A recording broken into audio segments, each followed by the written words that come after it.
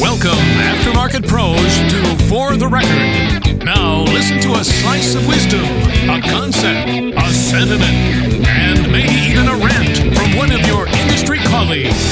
For the Record.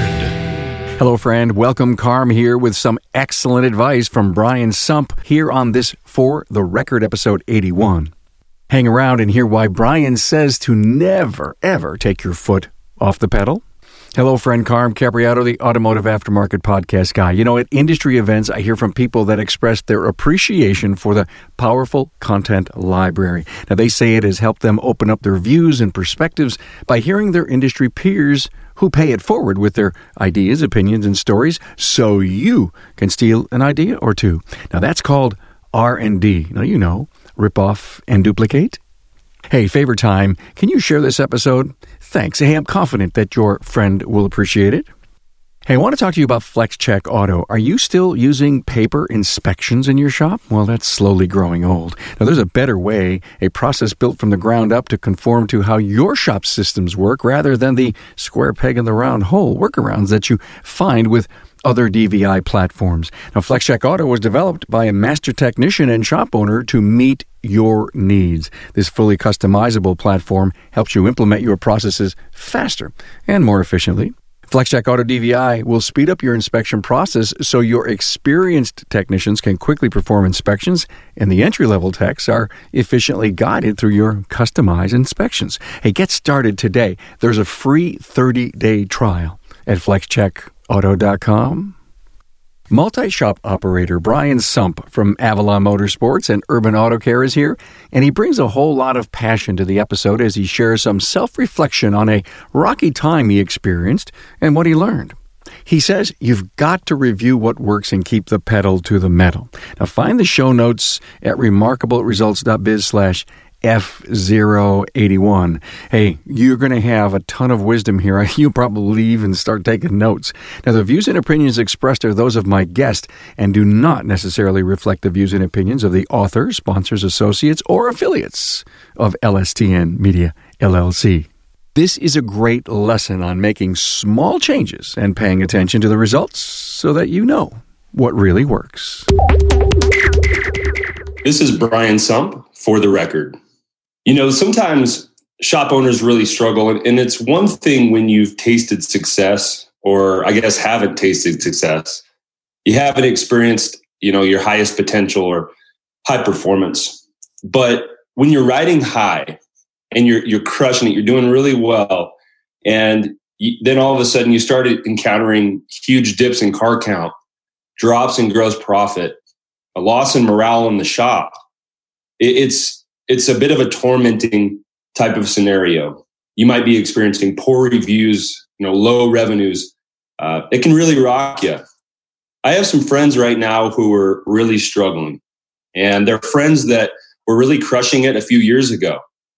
They were riding high, and they found themselves in their present state fighting for each dollar to stay afloat. But it's not so dissimilar from something that we experienced a few years ago. We had won some national awards. We were a Motor Age Top 10 shop at one of our locations. We were breaking records, really high gross profit, pioneering new procedures. We were getting a lot of exposure. And suddenly we moved our top two front-end performers out of this location. One of them went to open a new store, and one of them got plucked out of our organization by a totally different industry and got the offer of a lifetime. So we said, we high-fived. We said, blessings to you. And we gave him big hugs and sent him on his way. Suddenly we're left with our number 3 guy. And we did what I think most shops naturally would do. We donned him, the general manager. We gave him the hat. I said, you're the guy. And it was a slow fade into what we call the dark era of that store. And we had reduced car counts, tightened profits. And interestingly, reviews seemed to stay fairly high. But I think there was a big part of our customer base that was experiencing indifference. It wasn't exemplary service, but it wasn't bad service. And sometimes one of the worst places you can find yourself in is in a state of indifference with your clients, because they're not going to tell you you suck or that you did a bad job.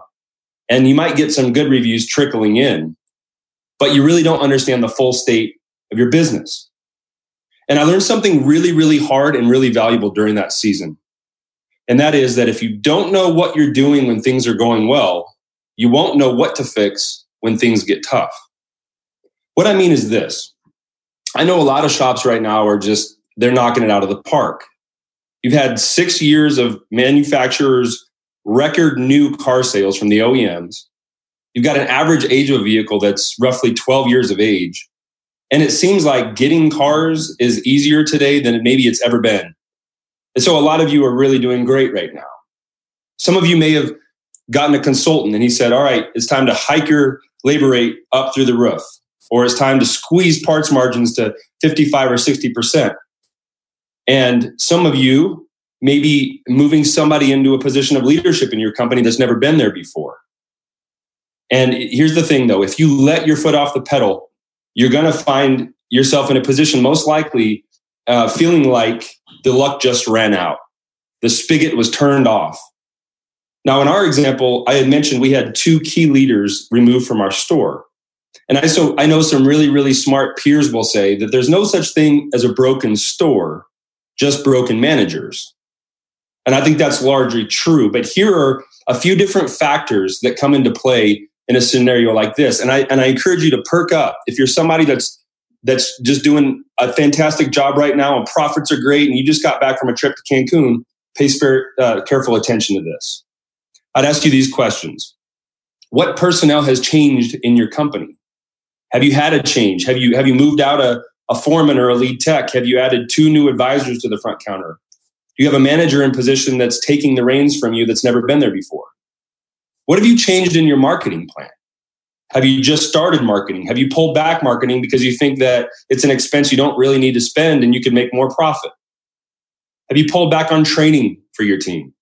I know it's expensive to send guys to Vision, and I know it's expensive to send guys to the expos and the summits for your automotive associations and all of that. I know it's expensive, but have you pulled back the reins there? Did you implement a new pay plan? Because God knows if you want to ruffle the feathers of your staff, screw with their income, screw with their pay plans, and watch what happens.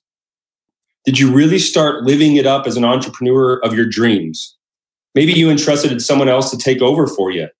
And then 12 months, 16 months from now, the well is going to start drying up and you're going to find yourself scratching your head like, what changed? Same location, same technician, same marketing strategy. Did you lose a key team member and replace them with someone that, quote unquote, felt really good to you, but maybe they lacked drive and skills of a top performer? Did you grow too fast and you realized too late that your selfish ambition to grow caused your stakeholders to suffer? The stakeholders are your clients, your team members, and your vendors. So you're in this situation, and what do you do? What do you do if you're like some of my peers and like I experienced a few years ago, when you find yourself in this weird situation where you can't nail down what has caused this change, adverse change in your company? I think what people start doing is they slowly start making changes. They're sort of subtle attempts to reproduce what worked before. They start tweaking one little thing, or they'll go back and say, geez, we have all these master techs now, but we used to have a general service assistant. We used to do more tires and we could take waiting oil changes and we could say yes to customers. You might say, hey, we used to do radio advertisement. We didn't think it was working very well, but when we look at our metrics over that year, that was the highest car count we've ever had. And so you start making little subtle changes, and oftentimes they're going to figure it out, just like we did. And when you do, you're going to fully understand exactly what you need to do in the future to produce positive results. Again, if you don't know what you're doing exactly when you're thriving, you won't know what to change and what to fix when you're struggling. So I encourage everybody, don't be afraid to make 1 or 2 little small changes in your business at a time, especially when you're doing great. Change 1 or 2 things at a time and really pay attention to results, because the truth is that if you change too many things at once, you're not going to know which of the things made the positive effect. Okay? You can have one big decision that tanks your business. You could have one big decision that makes it take off. But if you change too many things at once, you may not know what moved the needle, either direction. And if your business is underperforming today, maybe it's time to make a big change. If you're one of those shop owners that's been held down for years and you watch these shops around you doing $100,000 a month in revenues and you're stuck at 60 and you've got, a mediocre reputation and you've been afraid to spend money in marketing, maybe it's time to really take that big leap. But I encourage you, don't make too many at once because, again, you're not going to know what it was that made the difference. So here's the thing. If you're feeling down in the dumps today, I've been there too. And I know that as a shop owner, we're welled up with pride and we're afraid to be vulnerable and admit when we're getting our butts kicked. And it's the same strategy that multi-generational companies, companies that are passed on to the son and the grandchild, and then they find after that succession that the company starts to go down in revenues and in profits and the culture starts to decline. You know what they do? They go back and they read through the annals and the history records and they read through the documents. And what was the vision?